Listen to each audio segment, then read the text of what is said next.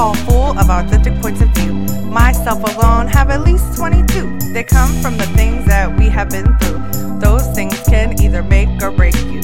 Life is full of ups and downs. It's our choice to either smile or frown. Please choose to smile today, because it's one thing that's free to give away. People say that life isn't hard, it's what you make of it. But what if only struggle surrounds you? What can you take from it? Life can be hard and some things aren't fair. Please listen to others just to be aware. All I'm saying, you never know what someone's going through. Just because they look happy doesn't make it true. Hopefully this podcast will help you see you are not alone, you have at least got me. We are more alike than you may know, but if we stay quiet, we will never grow. Don't ever give up, because you got this. If you quit, think of all the opportunities that you could miss.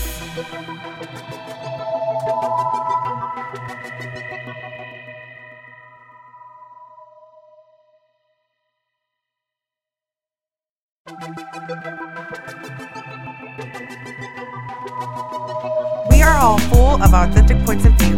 Myself alone have at least 22. They come from the things that we have been through. Those things can either make or break you. Life is full of ups and downs. It's our choice to either smile or frown. Please choose to smile today, because it's one thing that's free to give away. People say that life isn't hard, it's what you make of it. But what if only struggle surrounds you? What can you take from it? Life can be hard and some things aren't fair. Please listen to others just to be aware. All I'm saying, you never know what someone's going through. Just because they look happy doesn't make it true. Hopefully this podcast will help you see you are not alone, you have at least got me. We are more alike than you may know, but if we stay quiet, we will never grow. Don't ever give up, because you got this. If you quit, think of all the opportunities that you could miss.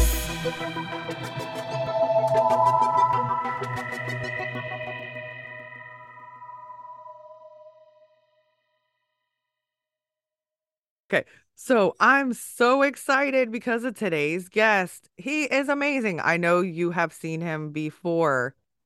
So I'm so thankful and grateful that he is willing to speak to me and you guys. His name is I'm Larry willing to speak to Hankin. anybody. Yay! Larry Hankin. I'm willing to speak to anybody. Anybody who wants to talk, fine. If you can find me.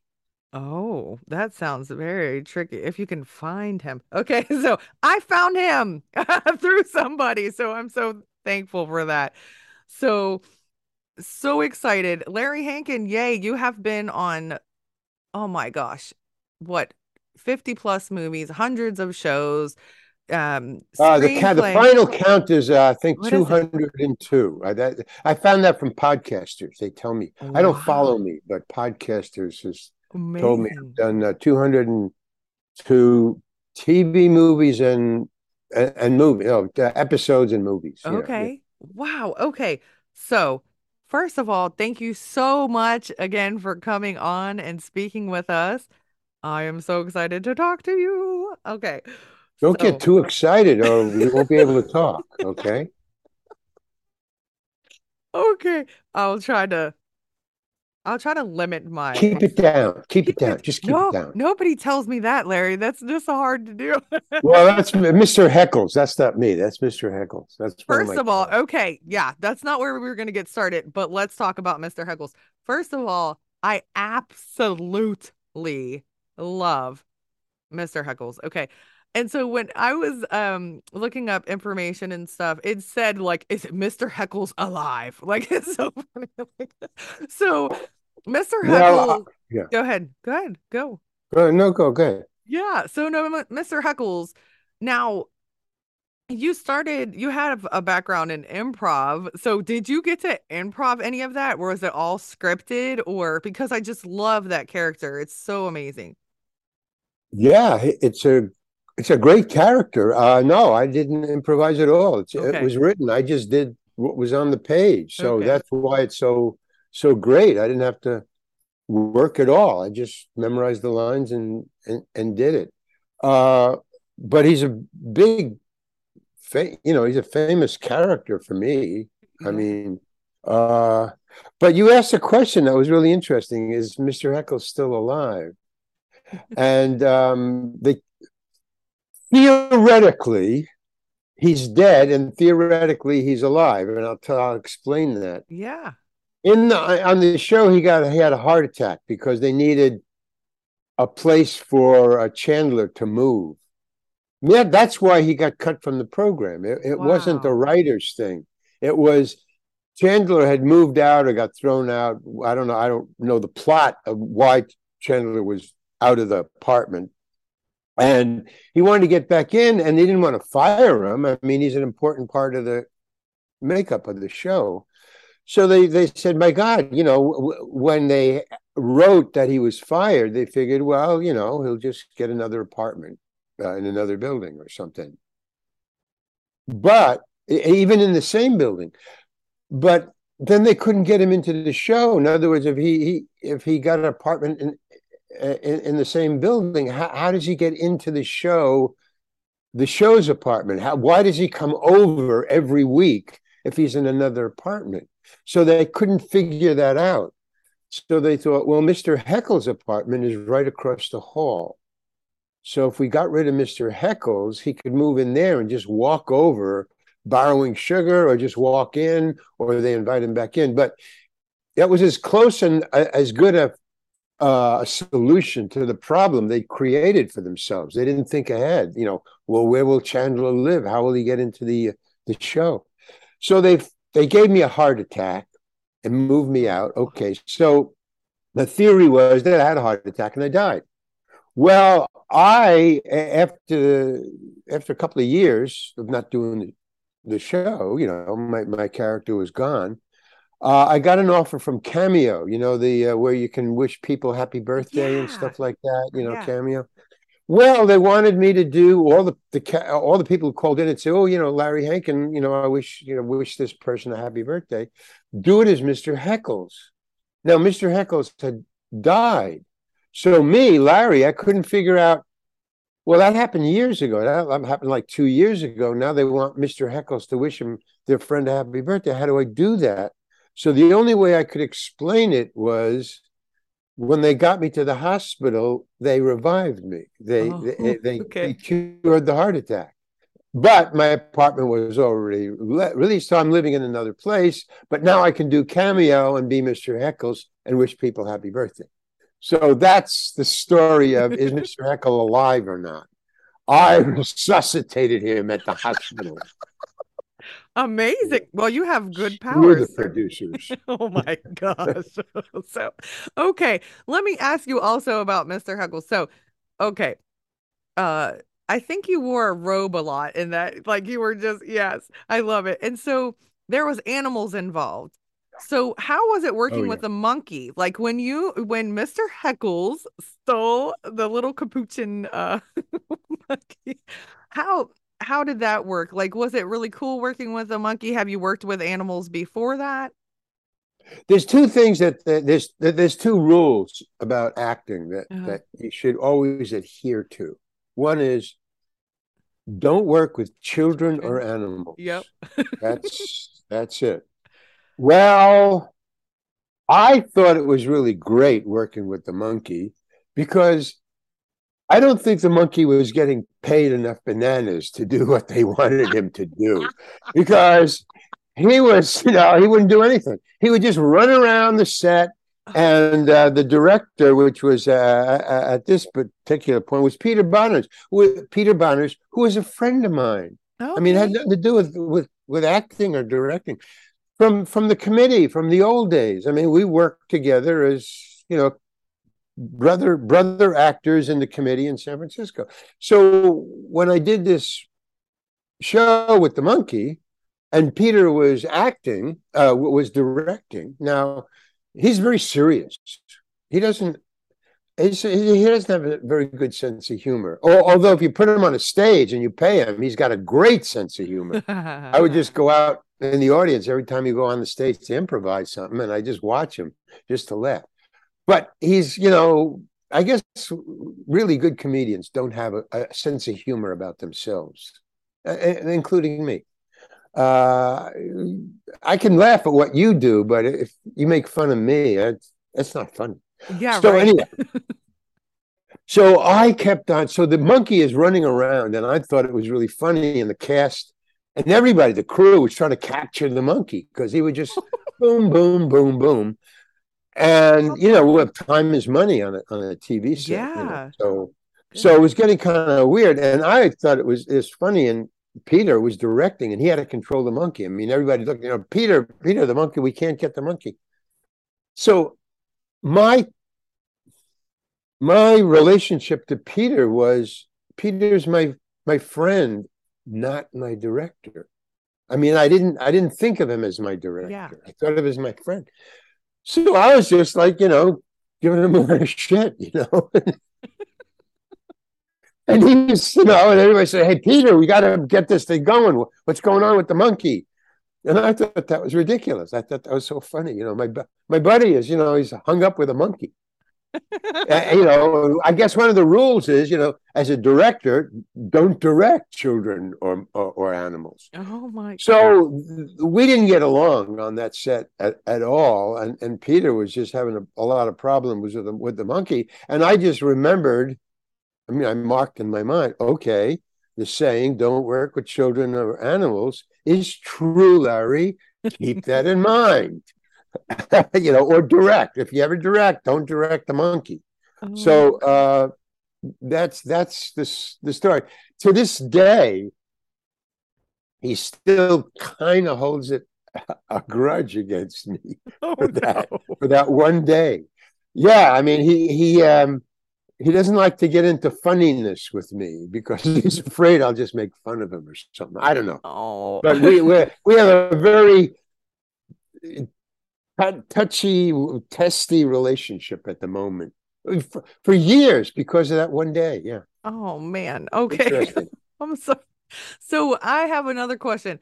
Apparently I want to talk about animals. So you did work with another animal and it was a cat. So the episode was like there wasn't a cat. You like hid the cat. Buttons. Oh, buttons. Okay, so what happened with that cat? Did it injure you or what happened? Like in real life, like not on the scene. Well, it really did injure. Oh wow.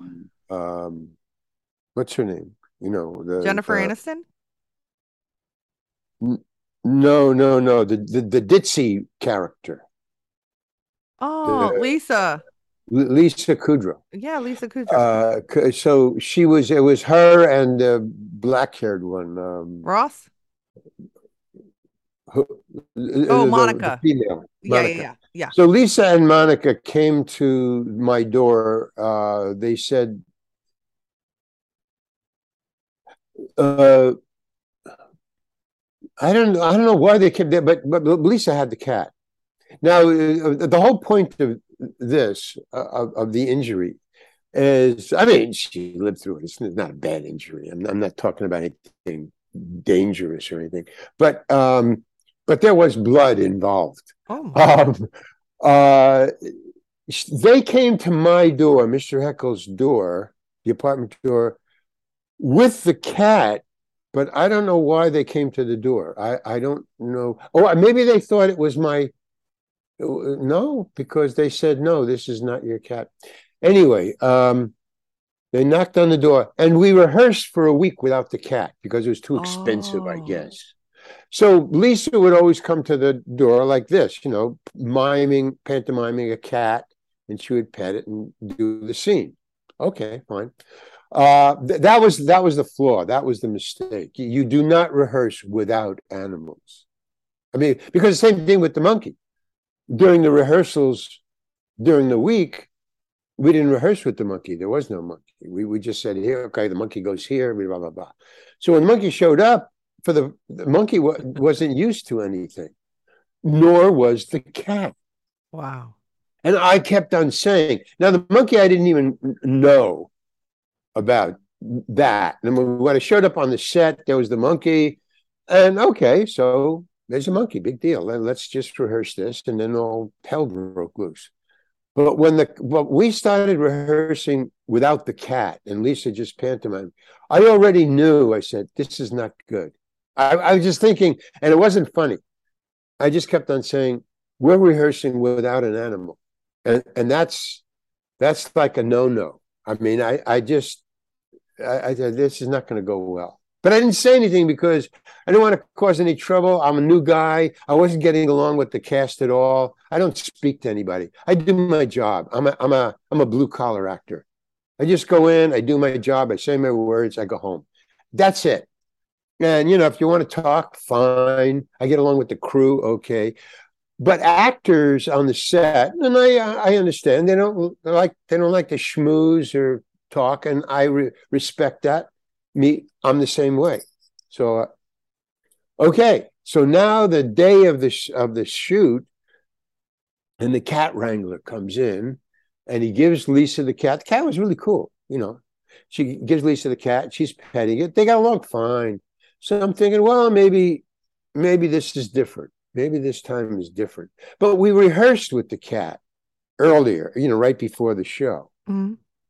And everything was fine. Everything's cat. Blah, blah, blah. Okay. The show. Now there's an audience. There's music. There's a guy telling jokes. There's hundreds of people around. We're moving stuff. And there's no cat yet. We're just doing the show. And then, okay, this scene comes up with the cat. And the wrangler comes with the cat. And now this is what we did in the afternoon, earlier in the afternoon with the cat. He gives it to Lisa. Cat's fine, petting the cat. And now the audience comes in, and the wrangler gives Lisa the cat. We're going to do this. And all of a sudden, the cat is tense. You could see her hand, Lisa's hand is not like this. It's like this on the cat. She's holding the cat so it doesn't run away. The cat didn't want to be there. I don't know. The cat maybe didn't like the scene. He didn't have funny lines, whatever. The cat wasn't into this. No, it wasn't his this jam. whole thing. So yeah, so we were doing the scene. Now, we shot the scene with the audience, and Lisa's holding the cat, and I noticed that the cat is really, but it wasn't meowing. It wasn't like, I wasn't doing that, because then we would have to cut. I mean, the noise, but it was struggling. And she kept doing the scene, I mean, she's doing the lines, she's getting her cues. It was an amazing piece of acting for Lisa. She's an incredible actress. She wasn't, what do you call it, losing her focus at all, She's just, but you could see she was really fighting with that cat and saying her lines normally. It was a wonderful thing to witness. But me and Monica were fascinated with what was going on with this actor, but saying our lines. It was the weirdest two realities going on at the same time. Poor Lisa, and keep doing the scene. So finally the scene is over, thank God. The scene is over, and it cut, and immediately Lisa steps back, holding onto the cat, and she wouldn't pull it away from her. She just kept it like this, and she walked over to the wrangler, the cat wrangler, and she was going to, give it to him like, "Hey man, this cat is weird. It's going to run away. Catch it. Get it good." So in the handing over, the guy thought, "Well, it's my cat," so he was kind of loose about it, and the cat just leapt up into the air. Oh, and was and all backstage, right? And the director knew immediately what was happening, because the cat was gone. They wanted to shoot it again because of the cat thing, the fighting with Lisa, but it was gone. So the director said, "That's it. It's a one-take thing. We're moving on. We'll never find that cat," which was true. And so everybody was concentrating on, where's the cat? Can we do the scene again? No, we got to move on. Let's go. We're losing time. We're losing money. We got an audience waiting. Yeah. And Lisa is being taken to the nurse. And I go, what the hell is going on? And her arm was just clawed. The cat was just clawing her like that. And she didn't say a word, man. She just said her line. Wow. Yeah. How So it was really impressive. great. We all thought Lisa was very brave, and then finally she Yeah. came out, and there was like a couple of bandages, but they just, it was just scratch marks and stuff. And she had bled, because the cat scratched her. But, she didn't want anybody to pay any attention to it, whatever. I don't know. Maybe she had a long sleeve shirt on and she covered it up. But it was kind of Gosh. weird because with the monkey, it was funny because we couldn't shoot until we caught the monkey. And once we caught the monkey, he did okay. It Yeah. was just catch the monkey, put him in a cage. That was his part. Get the monkey, put him in a cage. Once we put him in the cage, the scene was over. But with the cat, we had to do an entire scene with the cat on camera, and we couldn't shoot it again. The cat was gone, man. And they didn't bring an extra cat, like a stand-in, you know. I mean, so Twins. You need twins, right? Like children. You bring a twin cat. yeah, and also I was thinking, you know, for the Friends being such a big, huge, monstrous hit that it Yeah. was by Yeah. then, for them to just be cheap and not bring the cat to the rehearsal when it's in the entire. I mean, I thought that was really chintzy of them, cheapo. I mean, it was really like to send one of your stars to the nurses' quarters to get bandaged up is, Yeah. not worth the price of bringing the cat in at least 2 days a week, or maybe one, or one other day. Anyway, that's the story of the cat. Wow. Holy moly. How impressive. See, show So business, show business is not what you it's think. tricky. See, No. well, these two stories, yeah, it's very Yeah. tricky, man. It is. And that's what show business to me is all the time. It's when it goes well that I don't remember it because it went well. You go in, you say your lines, and you go Yeah. home. Yeah. Nothing happened, and I don't remember that show. But 99.9% of the shows I remember because something goes on that's just weird or bizarre or you're just not regular. Yeah. And that makes it funny or interesting to me. And I remember it. And that's the stories I tell. And when I wrote I got a book coming out called That Guy, because everybody Yeah. calls me that. Oh, you're that guy. So it's coming out in September. So it's a long way off, but it's about showbiz. It's about what we're talking about. It's about all the shows that I did and all the things that happened. And it's called That Guy, but the subtitle is A Cautionary Tale, because in each thing, it's a very funny book, Yeah. but in each thing, the thing that's most funny about all these shows is like the cat and the monkey. It's the things that go wrong or just are weird, but maybe are weird in a good way. Like sometimes something so weird happens that it's hysterical and they keep it in because, oh man, it's like a mistake or an improv or whatever, and Yeah. they keep it in. So those are the kinds of stories. And that's what I liked about show business is the fuck ups, the screw ups, the Yeah. mistakes that either happen and are kept in. I've done a couple of those, or mistakes that you got to ignore and shoot around or fix. The crews are really great with that. They just get baling wire, string, and tape and fix anything, even digital stuff. They just fix it. The crews are amazing, man. They're geniuses. Yeah. As a group, it's a genius.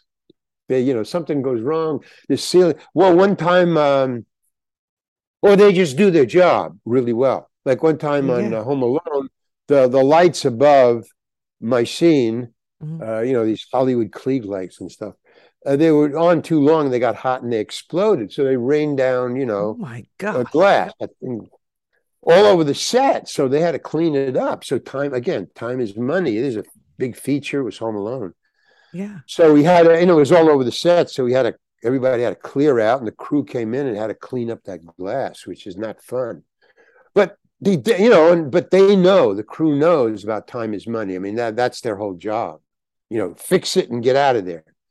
And Yeah. they just did it, bam, like that. You just see these guys come in, boom, and it was gone. No glass. Holy cow. It's That's amazing. amazing. Yeah, it Yeah. is. So, It's fascinating. So I actually yeah, not serious, but I did a little bit of background acting, like 5 seconds. So I didn't understand all that went into it. So it was a movie, Red Notice. So it was The Rock. So they call him DJ on set, Dwayne Johnson and Ryan Reynolds. And so we're there the whole day. So it was a 3 day shoot for one scene. I did not know that's how real life was.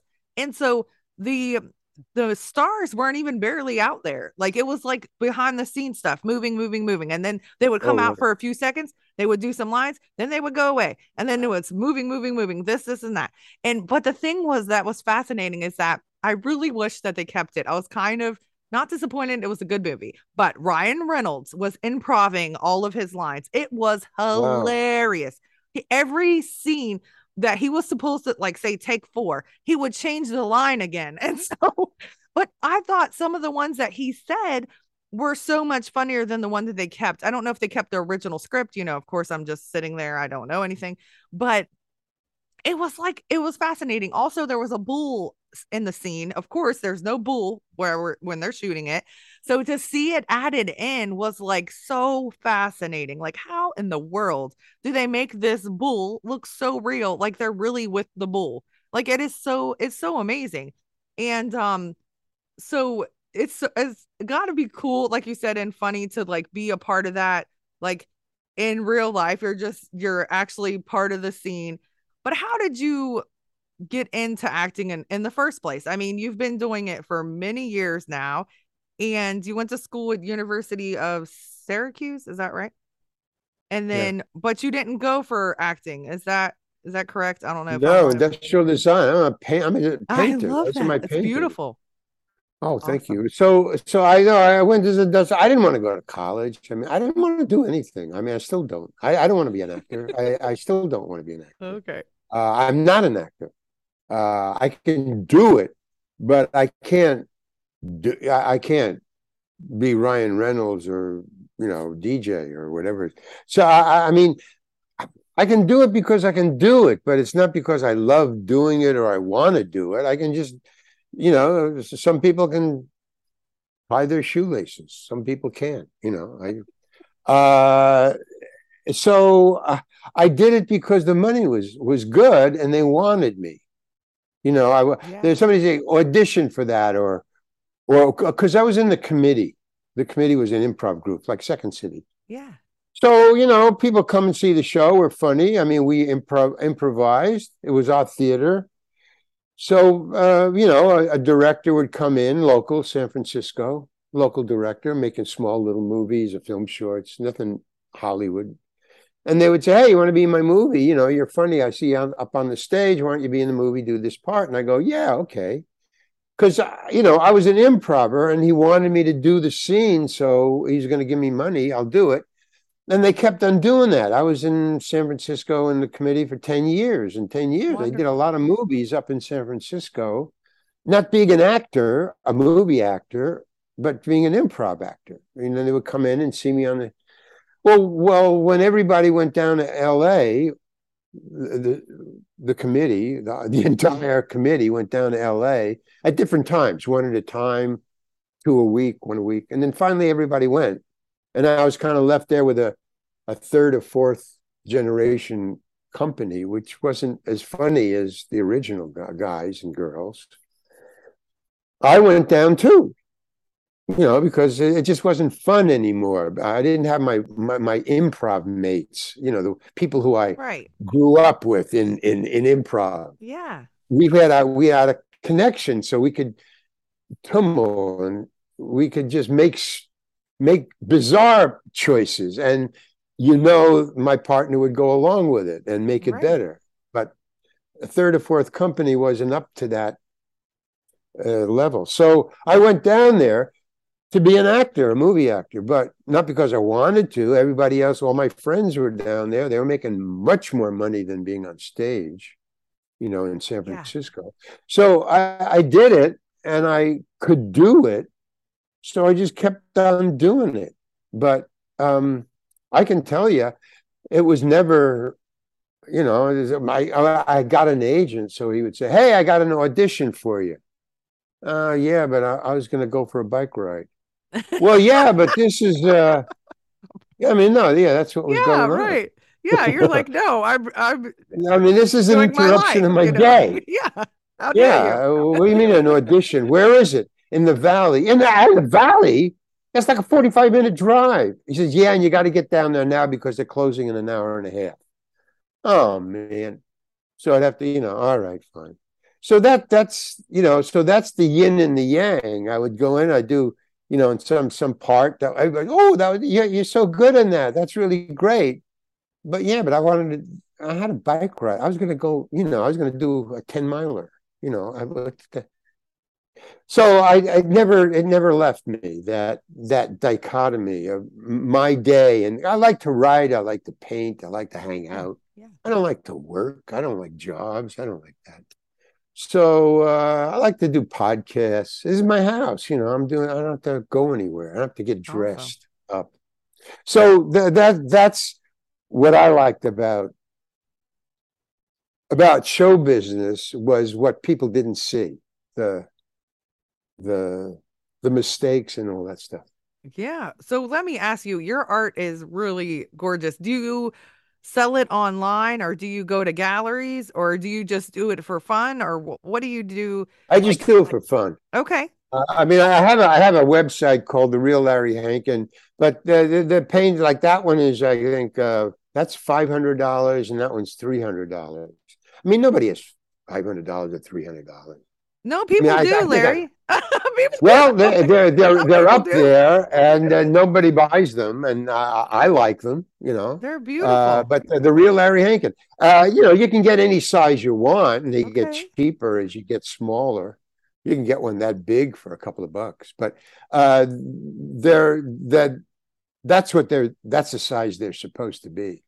By the way, I didn't really answer that last question about how I got started. You wanted to know how I got started, Yeah, it's right? okay.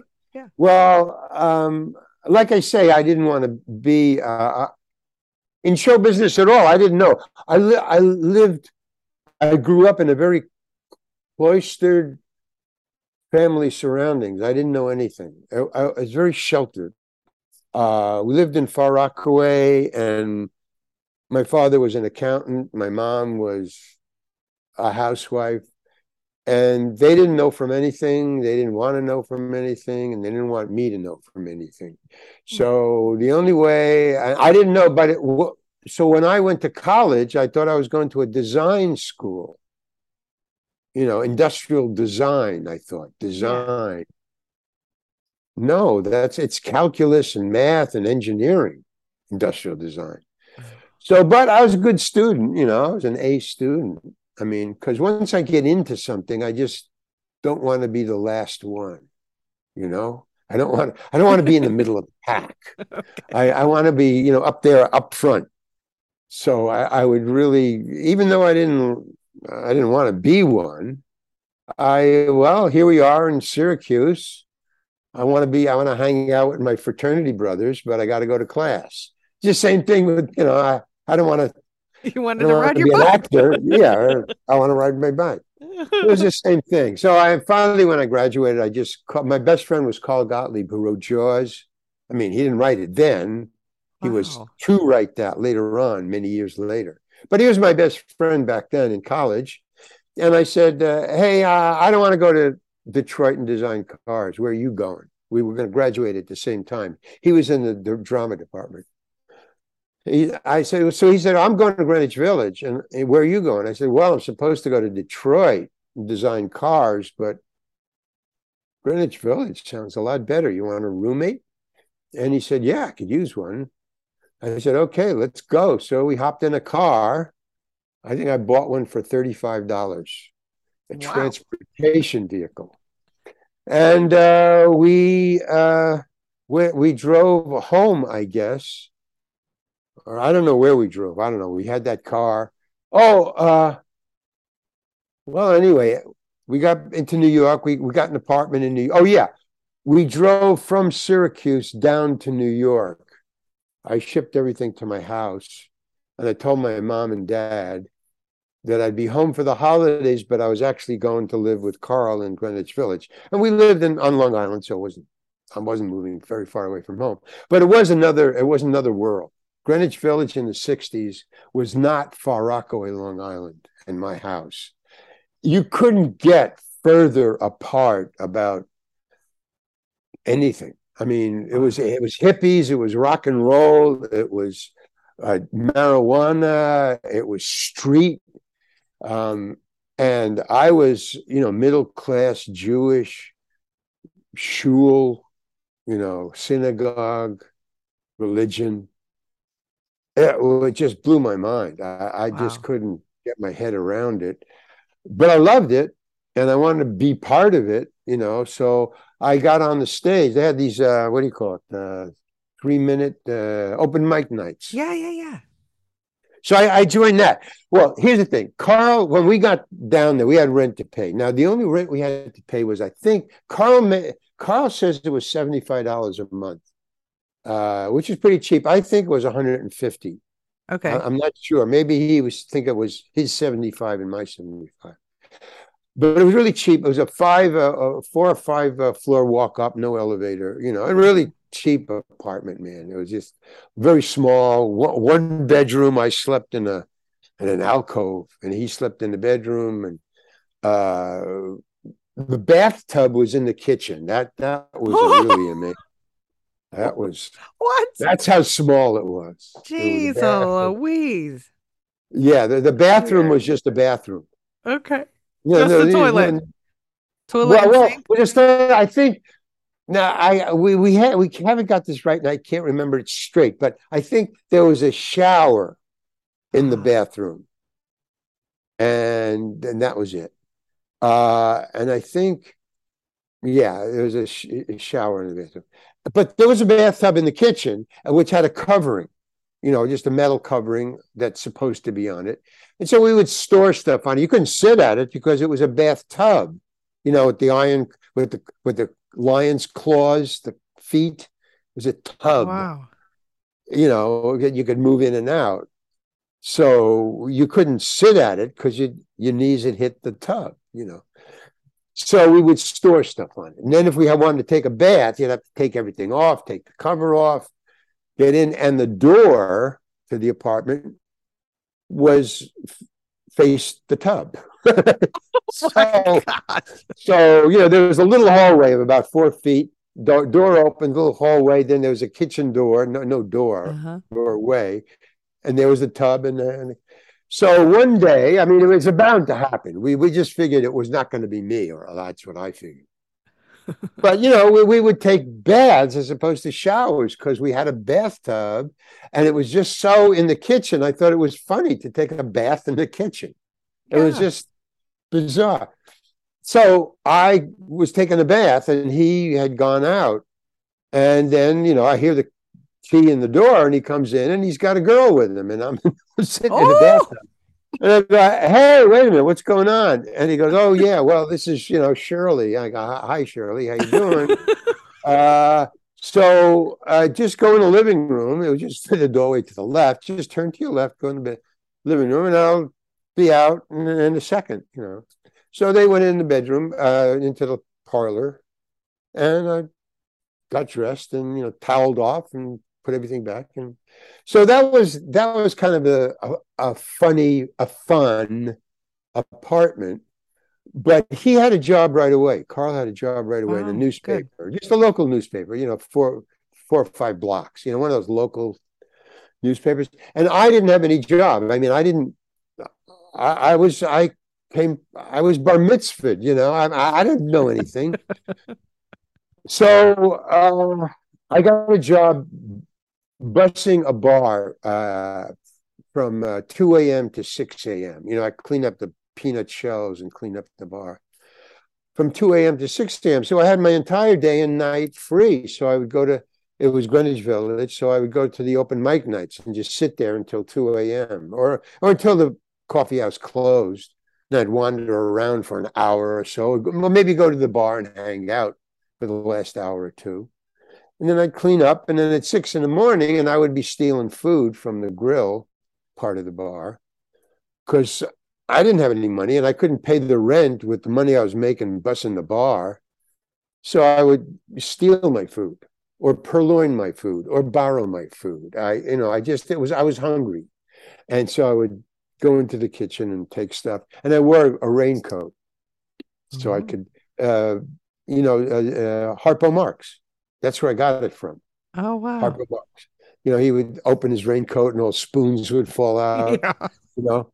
So that's what I did. I wore a raincoat and I just stuck stuff that didn't bulge, like a rasher of bacon. It was flat and square. I put it in my bag. And I would stand by the door at 6 a.m. and the day chef would come in the morning. He'd open the door and I would get out. Just but I saw the open mic nights and I had nothing to do. So I started until I did the bar thing. So I got up on stage and I was getting really funny because I was a funny guy. Yeah. I mean, just talking, I was funny. So I just got up on the stage and I had a very good learning curve. I just picked it up just like that. I was much funnier than everybody else because it was an open mic night. I mean, who's funny on open mic night? It's one out of 100, Right. and I happened to be the one. And then one day, this guy comes up to me. I was just doing it. I wasn't thinking about it. Was something to do until the bar closed. I wasn't thinking of being a professional or anything. And one day, this guy comes in. His name was I don't know. I can't. I can't even remember the guy's name. He came in. He said, "You want to? I'm a manager. You want a manager?" And I go, "Oh yeah, representation." That's what everybody talked about in the village, not getting a job or being famous or a lot of money. They wanted representation. We all wanted that was like a magic word. Anytime anybody got a representation, they would brag at when we got together at the bar or something. Hey man, I got representation. Whoa! You become a professional. Now you're a professional. You could get booked Yeah. out of the coffee house. You could get booked into a nightclub. That was Right. that was the big deal. So one day the guy said, "You got a manager?" And I said, "Representation." And he goes, "So yeah, representation. I'm a manager. Well, okay. You want a manager? Yes. How about me? Yes." He says, "Okay, I'll come in every once in a while, but your manager is, let's see. Oh man, that's so." But he was big. What he was he was Woody Allen's manager. That's Wow. the key. And when I had my bragging rights that night, with the guys. And I said, "Hey, I got represented." Now, I didn't know who he was. I Okay. didn't know. Jack Rollins is his name. So I didn't know who Jack Rollins was. He said, "Now, if anybody asks you, your manager is Jack Rollins. I'll come in every once in a while and check on you, but keep up the good work." Okay. And he left. Okay. So that night I said, "Hey, I got a man." "Oh, well, who do you have?" So I don't know. It's Jack Rollins. "Jack Rollins? You got Jack Rollins?" Yeah. That's Woody Allen's manager. Whoa. Now, Woody Allen was just starting to hit, man. He was Yeah. uptown. He was getting the nightclubs. He was doing like an Ed Sullivan show. Wow. So, yeah. So I thought, wow. And then he started booking me in nightclubs. So I was in show business. That's how I got into show business by waiting to bust the bar at 2 a.m. I just Awesome. tripped. I just fell into show business. So then, I got into critical thinking humor. Richie Pryor, George Carlin, Awesome. Lenny Bruce. Lenny Bruce, I would go see Lenny Bruce all the time. I thought he was great. And I started doing stuff like Lenny Bruce and Richie Pryor and George Carlin. Now, I didn't know about the blowback. I knew Lenny was getting busted, but I didn't really know what for. I thought it was drugs. Mm. Well, he was being busted for drugs because they'd find the drugs, but he was being busted for being funny on stage in a paying audience. He would say fuck and crap, and he would curse and talk about politics and religion. That's why he was being busted. And then they Mm. would find drugs. And then, oh man, we got to, So I was being harassed by the police. I started being pulled off the stage by the Oh police. my. Uh, yeah, in Washington, D.C., no, Washington University in St. Louis, Missouri, I was pulled off the stage by 20, count them, 20 policemen for Jeez. saying, and I didn't even curse. I said, I was pretending I was God. So right away, religion was a no-no. I was talking about religion. I said, okay, I'm God, just like that. I had a microphone, and here's my microphone. My microphone, and I said, I'm God, and here's a little guy on the thing. I said, okay, I got this bit for you. There's this little guy, and where's your clothes? I said to the little guy, where's your clothes? And I said, this is all I said. Said, I'm God. Who are you? Oh, you're a little man. Okay. And what's that between your legs? That's what I said. And 20 policemen pulled me off the stage. Whoa. What the fuck? Yeah. And it turned out, what had happened was, this is an arena. It's not about 2,000 students, Washington University. In the beginning of my set, I had to do 20 minutes. I was opening for the Love and Spoonful. I had to do 20 minutes. In the beginning, I think I said something like shit or fuck or something untoward. Okay. Something, a no word. But, in passing, like, hey, what's going on? Whatever. Okay, and then I did my funny stuff and blah, blah, blah. And then I started to get into the critical thinking, and they stopped laughing. The kids stopped laughing. 2,000 kids just were stunned. Maybe, I think it was a religious university. Maybe that was it. They said, that was weird. And I was into the critical thinking stuff. And then they started to boo. Oh, no. Instead of laughing. Boo, get off the stage. But they didn't say get off the stage. What they said was, this is weird. The funny stuff, do the funny stuff. We don't want to hear that. And they're shouting that, So I stopped and I said, what's wrong? I said, I became Larry Hankin on the stage. Yeah. What? I just, all facade just dropped away. And they sensed it, and they just shut up, So it was now me talking to 2,000 students, just conversing. Look, you people are all college students. You're supposed to like this. You're supposed to be able to curse on stage. Why are you booing? You shouldn't boo. You're a college student, And they said, do the funny stuff. So they were yelling back and forth, but not weird. Not bad, just individual. Yeah, do the funny stuff. Like what they're talking back and forth. So I said, okay, fine. And then they quieted down. But I went right back to the critical thinking stuff. And like I tricked them. Like, I said I was going to be funny and do the not funny, the clean stuff. And instead I just went back to doing what I was doing. Hey, what's that between your legs? Well, they got angry at that. They thought I'm dicking with them. I'm just screwing around with them. So now they started to pull off the armrests. It was an old theater, They started to pull up these wooden armrests and throwing them at me. Oh, get off the stage, man. Yeah, no, really, a riot started. Get off the stage. And the first 3 rows are pulling up that thing. And if one of them hit me, I would have to go to the hospital. I mean, It was just really weird. And so I said, okay, because I didn't want that to happen. So I said, okay, I'll do the clean stuff. So I have clean stuff. I mean, you have a lot of stuff in your head. So I did the clean stuff, and all of a sudden they just changed and went back to laughing and having a great time. So I had about 10 more minutes to go, and I thought, I'm going to just. And I was getting really good laughs. It was like nothing ever happened beforehand. It was just, hey, great, ha, ha, ha. So when I got a really big laugh, I said, he just immediately went, okay, here's the little guy. And what is that between your legs? And they just Oh, fucking like weird. So the lights went on. They turned the lights on in the arena, and then I could see the guys in the back were pulling off their armrests and passing them down to the guys in oh front who didn't boy. have any more armrests. Well, they threw all their armrests, so the guys in the back are passing them down, and now the cops are coming down. So what happened was the first time I got dirty, the dean who was in the back called the police. By the time the police came, I was doing clean stuff.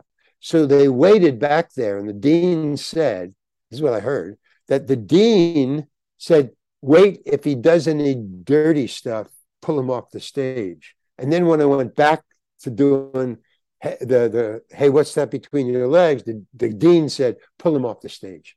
So that's on both sides. 10 cops on the wall aisles came down, and very nicely, very gentlemanly, said, you have to get off the stage, and they just put a hand on each shoulder, cop on each shoulder.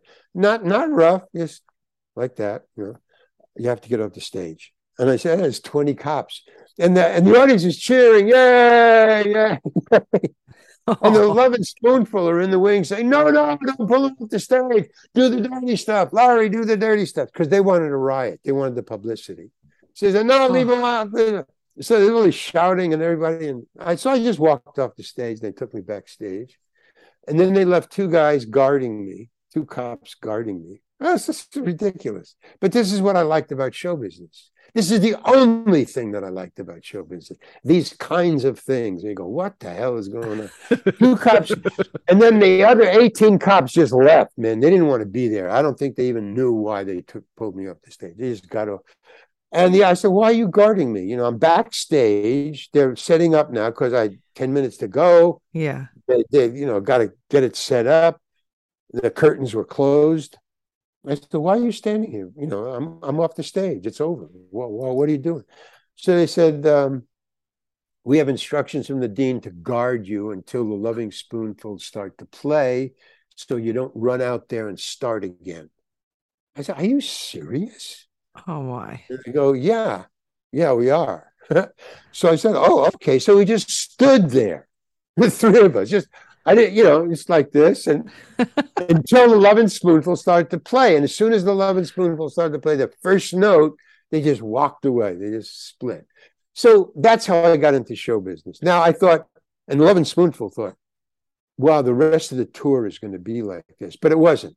The rest of the tour was like a normal college audience, and everything was fine. But that was always in the back of everybody's mind, is when are the cops going to show up again? And they did later on when I was not doing arenas, but nightclubs. People would come at me with beer bottles. Get the fuck off the stage. I was opening for the Kingston Trio. And they would go, get the fuck off the stage, with a beer bottle upside down in his hand, walking across the dance floor. So I quit, I said, okay, I can't do this anymore. It's not fun. I'm not an actor. I'm not a stand-up comedian. I'm just a funny guy who's trying to make a living, pay the rent. What the hell is going on? So then Jack Rowland, I called Jack. I said, look, Jack, you're booking me in these places. Cops are pulling me off the stage. They think I'm Lenny Bruce. I said, you got Woody Allen is doing the Ed Sullivan show. Yeah. You got me in the boonies getting pulled off the stage by the police. I mean, what's going on, Jack? So Jack said, well, Woody is not doing what you're doing. He's got television humor. He's not doing critical thinking stuff, Larry. If you want to get on television, you got to do television humor. So what the hell is television humor? He said, well, it's clean. It's clean. You can't curse. You can't do religious stuff. So I said, he said, you got to write funny, clean stuff. And I told him, and this is the truth, I don't write. To this, well, I learned to write, but I wasn't writing. I was making that stuff up and then keeping it. I had a great memory. I had a photographic memory. Okay. So I would make it up, and if it was funny, I just keep it. I wouldn't change it. I would add on. So I would have like 20 minutes of good material, but it was never written. It was honed over each time I did it. You cut a little. So he said, well, why don't you join Second City? You can do the same stuff as Richie and Lenny, but they own the theater and they throw the bottle guy out and the cops can't come in. So that's what I did. And that's how I got into really the show business of acting. I joined Second City. I auditioned, got in, and boom, now I'm an actor. But how I got there, I couldn't really figure it out. I mean, I told you how I did it, but it was over, 2 years that all this happened. And it was just one thing leading to another. And I was making money and paying rent, so I couldn't get out. Oh my And gosh. here I am now talking to you years later, Yay. you know, So so people don't understand how freaking difficult stand up is. So oh man. I literally it's so funny because I'm doing a podcast and I'm doing so many other things and I'm starting to become a speaker and all this stuff. But I was so petrified of public speaking that I failed speech class in high school because I Yeah. wouldn't go up and do it. So when I did stand up, I was like, you know what? I turned 40 this year. So I'm like, I am going to face my fears. So I took classes and I literally was gonna throw up. So we added that to my set because they helped you build a 5 minute set. It's my material. I No, write it. Go wait, ahead. wait, hold on. Let me just interrupt just for a second. When I started with Jack Rollins, who was Woody Allen's manager, Yeah. he was in a nightclub. Woody was in a nightclub in Greenwich Village, and I was 3 minute stand up stuff. Uh-huh. And he said, I'm going to get you to open for Woody. So he Oh, booked me into Woody's nightclub, and I opened for Woody for the first, month. cool. But here's why I'm telling you this. I witnessed Woody every night going into the bathroom and throwing up. Wow. So Woody even he Allen would was throw up. nervous. Oh Wow. man, he had such stage fright. I mean, once he got on the stage, he was fine, but he would pace and he would get all white and he would go into the bathroom and I'd hear him throwing up. Oh, And then the owner of the nightclub would come out and stand by the door so no one would go in while Woody was throwing up.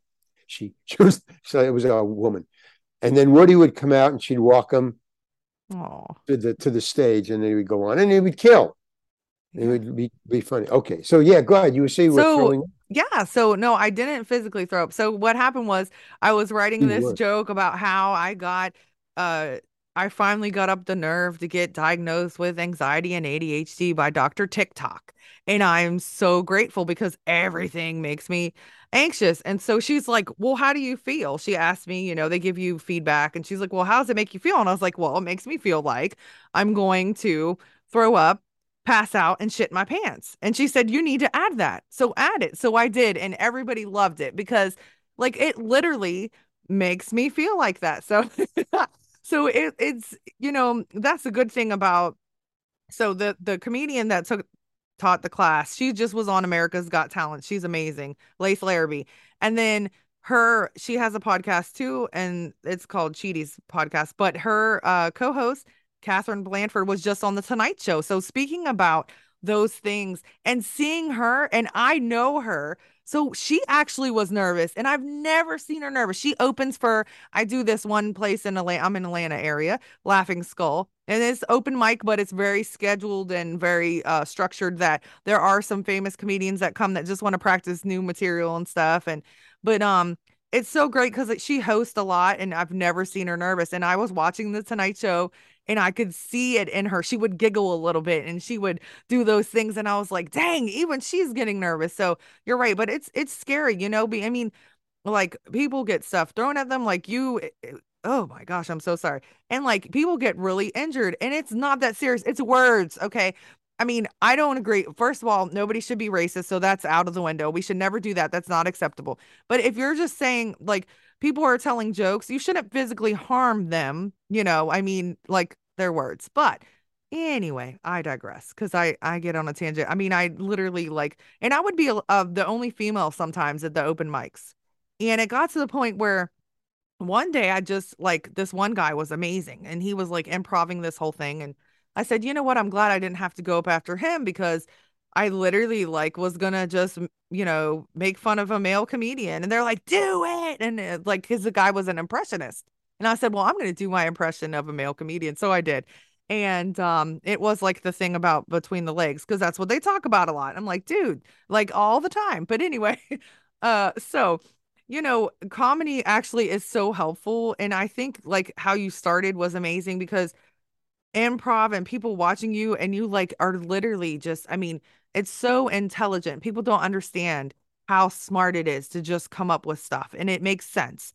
And so all the movies that you've done, like a lot of movies, is there anybody that you were really like so excited to even be in their presence or you were like impressed by them or were a fan of them? Um, yeah, the only one that I could think of, because I was a stand-up comedian. So I mean, I had flushed all that nervousness, stage fright, speaking in front of an audience. I flushed that all out for years on the road. Being a stand-up comedian, being in the committee, being in Second City, and then so I was eased into it because it was gradual stage. I'd be a stand-up comedian for a while and get the nerves out of that, then go on to Second City and be an improv, and they would teach you, and you go to classes Mm-hmm. and the committee. So I would be taught and handheld along the way. So when I finally got to acting with Clint Eastwood and Bryan Cranston, Awesome. yeah, I was awed by them because they knew what they were doing and they'd been doing it for years. So I used it as a learning platform, not as a nervous platform. I wouldn't be nervous because I'd want to be near them in the scene with them and paying attention to what they were doing, which kind of worked around the nervousness. It just the focus was not on nerves. It was on what is he doing? How does he do Yeah. that? How does he learn his lines? What's going on? The only time was with Bryan Cranston. I got nervous and I forget my lines. You go up on your Wow. lines, but even then, I learned something. And I was working with Bryan on Breaking Bad, and I was doing fine. No nerves or anything, even though I knew Bryan was really an amazing actor. I mean, he's really an Yes. amazing. Uh, but I was working with him, and I only had a very small scene with him in the beginning. I did two shows, so the second show, no nerves at all. And the first show, it didn't really matter. I didn't work with him that long. It didn't. It was just another job. The first time. Second time, I had a major scene with Bryan Cranston, and I was nervous, but it was only 5 lines. Wow. So I thought if I just focus on the 5 lines, don't think about Bryan, don't think about the scene, just you know lock in on the words and your character. So that's what I did. And we did one take, and it was just really great. I just felt it was great. Bryan felt it was great. The cameraman, the director, everybody said it was great. They said one take. And even when I looked at it weeks later on the TV screen, I thought, yeah, man, I nailed it. That was really great. Okay. So everybody thought I was cool because Yeah. we did a great scene. So now in the afternoon, I had to do a longer scene with him. And that scared me because when I get nervous, I forget my lines. Oh, And you don't forget your lines with a major star. I mean, that's what I thought anyway. I mean, yeah. and I did. I went up on my lines because I was nervous and he got angry. Oh, Bryan got wow. angry. Yeah. So I mean, it was a passive aggressive anger, but it was an anger nevertheless. He got, hey, Larry, get your lines down. And he said it seriously to me. Larry, get your lines down. So he did it again, and I went up again. I went up 3 times. And each time, and on the third time, he wouldn't even talk to me. I mean, in the scene, Oh my. he would hardly even look at me. He would just say his lines like that.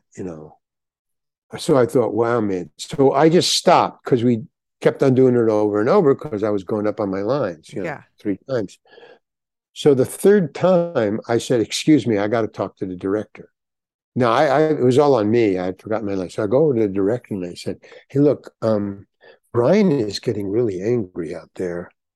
Um, am I doing something really bad? Because I mean, he's really giving me some bad stuff. And the director said, well, first of all, Larry, you got to know one thing. He was very kind to me. He said, first of all, Larry, all actors go up on their lines. And Yeah. second of all, we're losing the light. Fuck Brian, get back out there and let's get this done. And that was it. And I thought, okay. So he just like, fuck your nervousness, man. What Yeah. do I just went out there and fine. I didn't go up on my lines at all. I mean, he just scared me into my focus. Fuck Brian. I mean, that's just stuck with me forever. Aw. Anytime I get nervous at all, I just hear that in the back of my mind. FB. FB. Okay, got it. Got it. That's So hilarious. yeah. So I say again, it's those now I gotta say this, that I run into that a lot. These great stories that when you're going through them, they're kind of awful, or you're chasing a monkey, or you forget your lines, or whatever.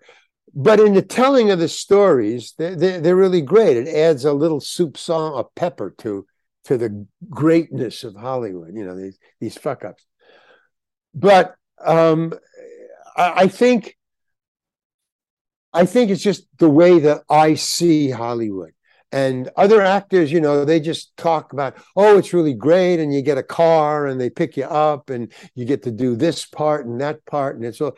And I'm not into that crap, man, because my life in Hollywood is what these stories I'm telling you. The nervousness, the forgetting, the monkeys, the animals, the cats, the whatever. Yeah. That's the life that I want to talk about. That it's not, like even shooting a movie in sequence. It doesn't happen that way. Nope. Not at all. So you got to think, okay, this is the middle of the movie, and we're starting in the middle of the movie, and then tomorrow I got to shoot the beginning. So I got to think, what am I going to do tomorrow? What am I doing today? And how does tomorrow lead up to today? And now you got to think like that. How does tomorrow lead up to today? And that's weird in itself, but you got to go into movies and TV things doing that. So to me, it's a lark and a laugh, LAFF, but I can't take it serious. Hollywood, I don't. It's just I don't get it. I mean, that's what I want on my tombstone. I didn't get it. Okay. Hey, if you can write your own tombstone, go the hell and do it. That's awesome. Whoever. Yeah, but that's just Hollywood. It's not life. I mean, Yeah, I yeah, guess I should say it's Hollywood. yeah. But You even get life. life, Yeah. it's I can't take Hollywood seriously. I never did, and sometimes you get in fights about it because other people do. I mean, directors do. Some don't. So Mhm. some are cool. When I did this Escape from Alcatraz, the director of that, Don Siegel. I mean, he would laugh with me. He knew it was all ridiculous. I mean, he would just say, "Hey, Larry, I don't know." I'd say, like, "Why are you putting the camera here?" He'd say, "Well, I don't know. I think I'm going to get fired." So he just I'd say, "Okay." okay. Or I'd say, "Larry," because I always come on set in my uniform, in my costume, which was just a blue shirt, uh, jeans, and black shoes and white socks. So I'd wear it every day, even if I wasn't going to be on the set. It was Alcatraz. Yeah. I would just go out onto the island and hang out.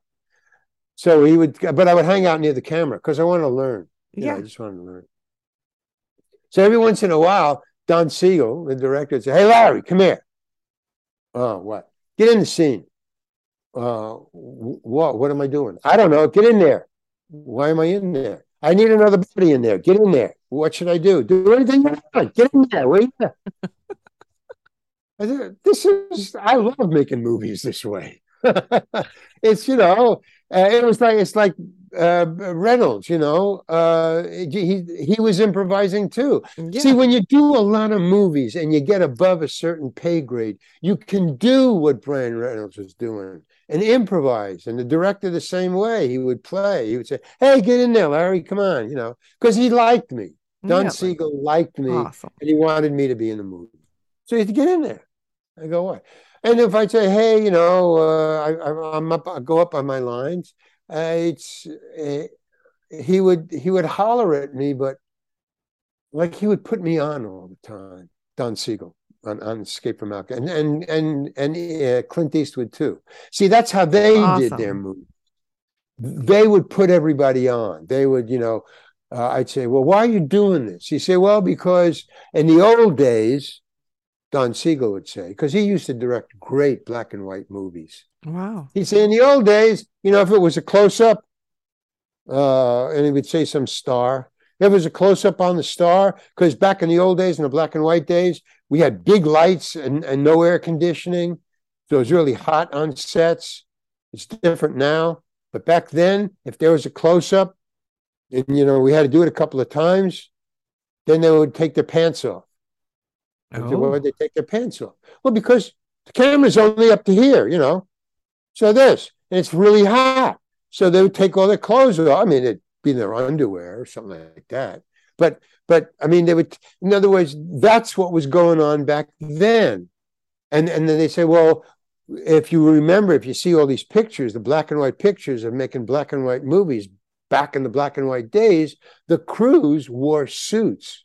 Remember, right? yeah. Did you ever Wow. see those black and white movies? Yes, I Well, you have. know how hot that would be, and with all those big lights, it was Yeah. amazing. So everybody would work in their underwear.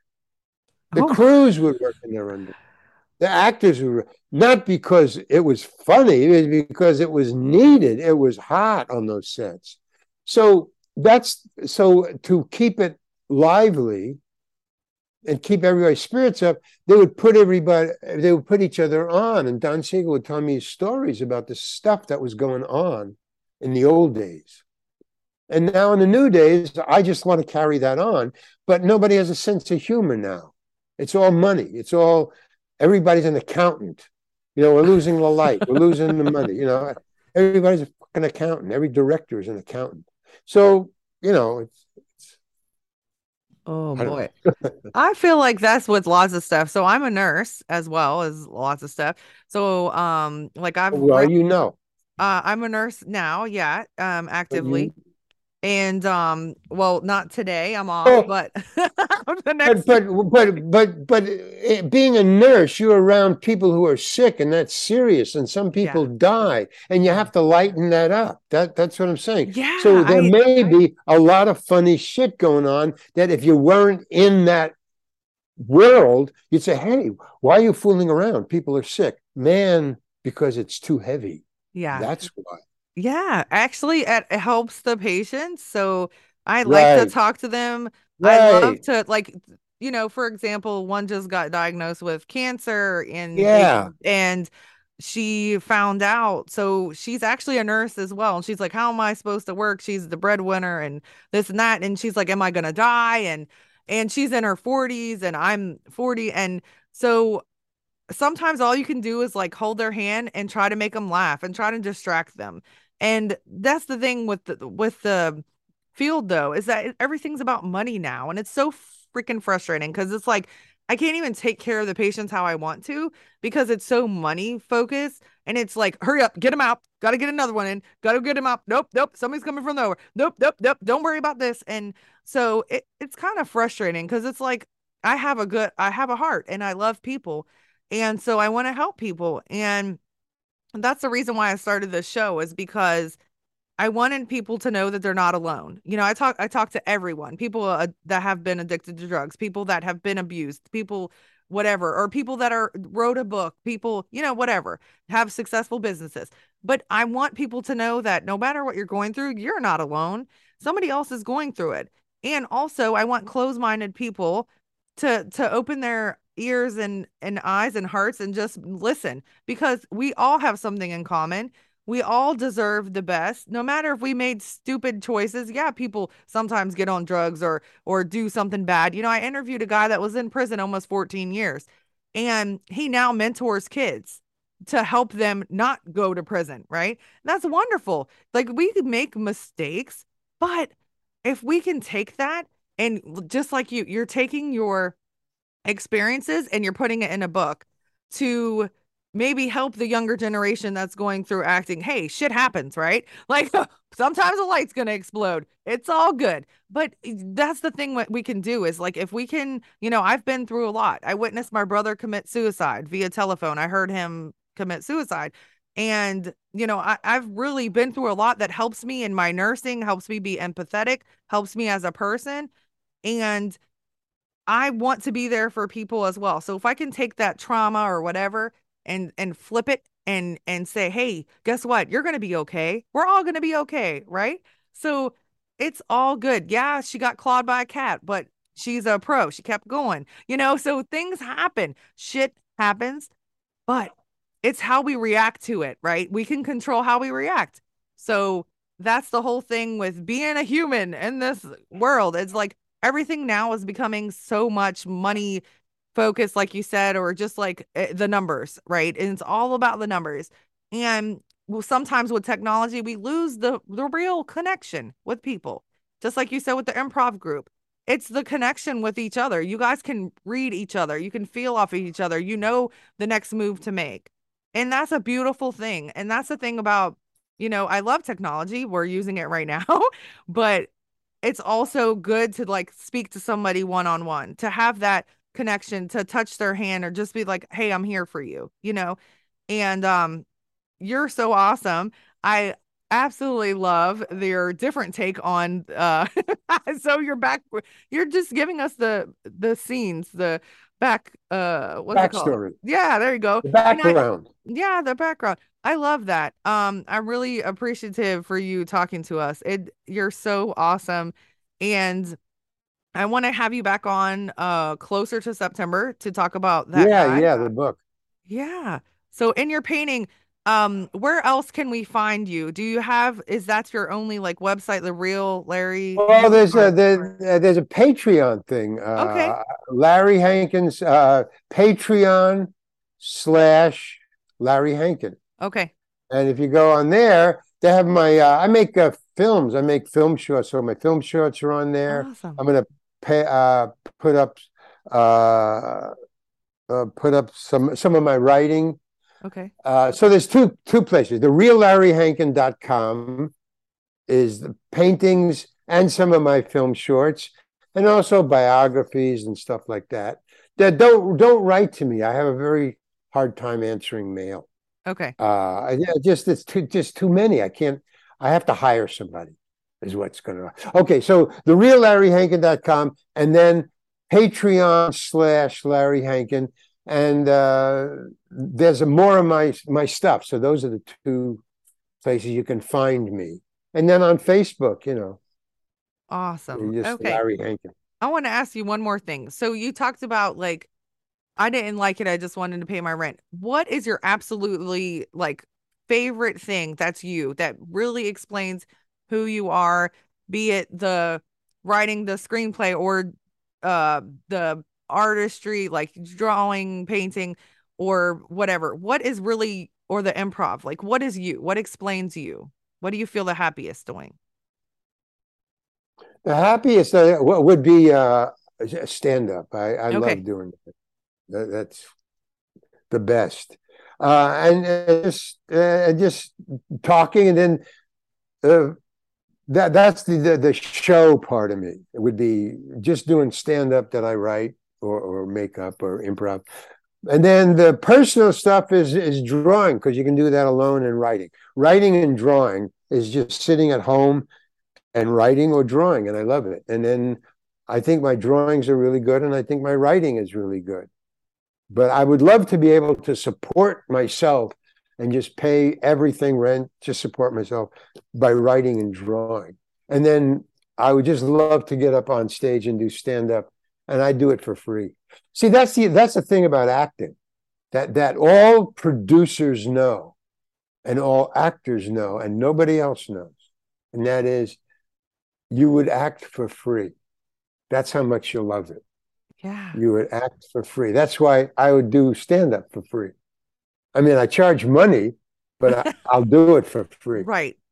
Yeah. And then writing, I'll do for free, and painting, I'll do for free, and acting, getting into a movie, no, you got to pay me money for that. that I'll charge you as Yeah. much as I can. But That's right. anything else, what I want to do for free, that's who I am. I just want to do stuff, that I want to do. That's Play wonderful. guitar. Awesome. I see that. Yes. You're so creative. I was talking about actually with Brian, who also interviewed you, Beeline Entertainment. Shout out to him.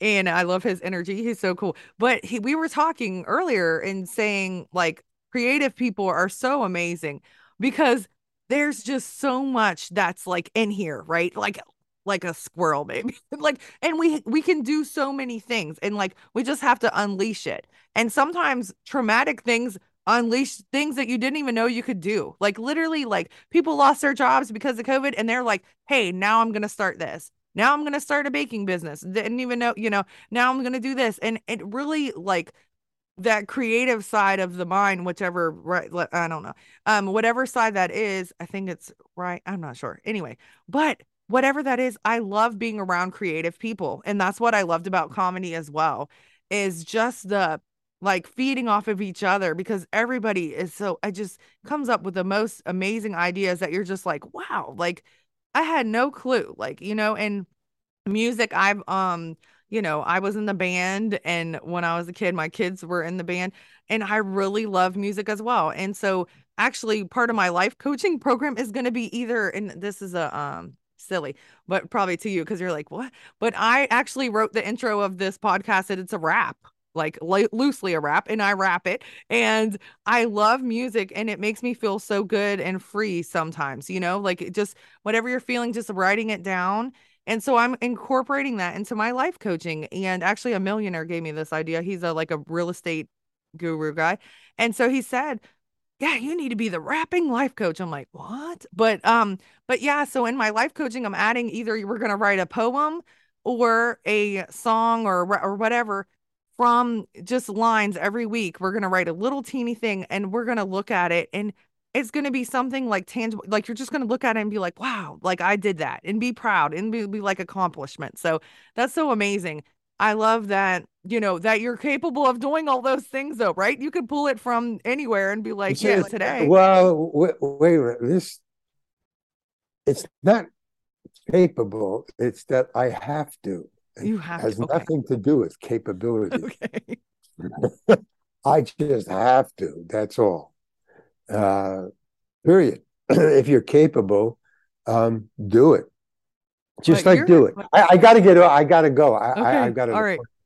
Okay. Well, thank you so much for talking to us. I really appreciate you.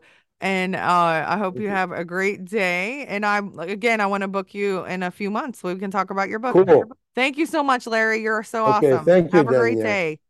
Okay. You too. Bye. Bye.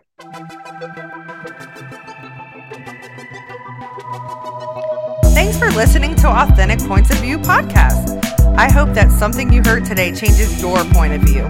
If you would like to share your views, please email me at authenticpointsofview@gmail.com or leave a comment on Facebook at Authentic Points of View podcast. Remember, always be mindful of other people's journeys and have open ears and an open heart.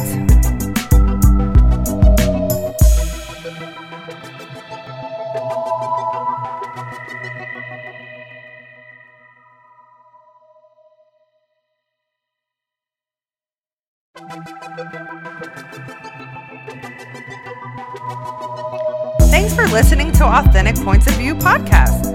I hope that something you heard today changes your point of view. If you would like to share your views, please email me at authenticpointsofview@gmail.com or leave a comment on Facebook at Authentic Points of View podcast. Remember, always be mindful of other people's journeys and have open ears and an open heart.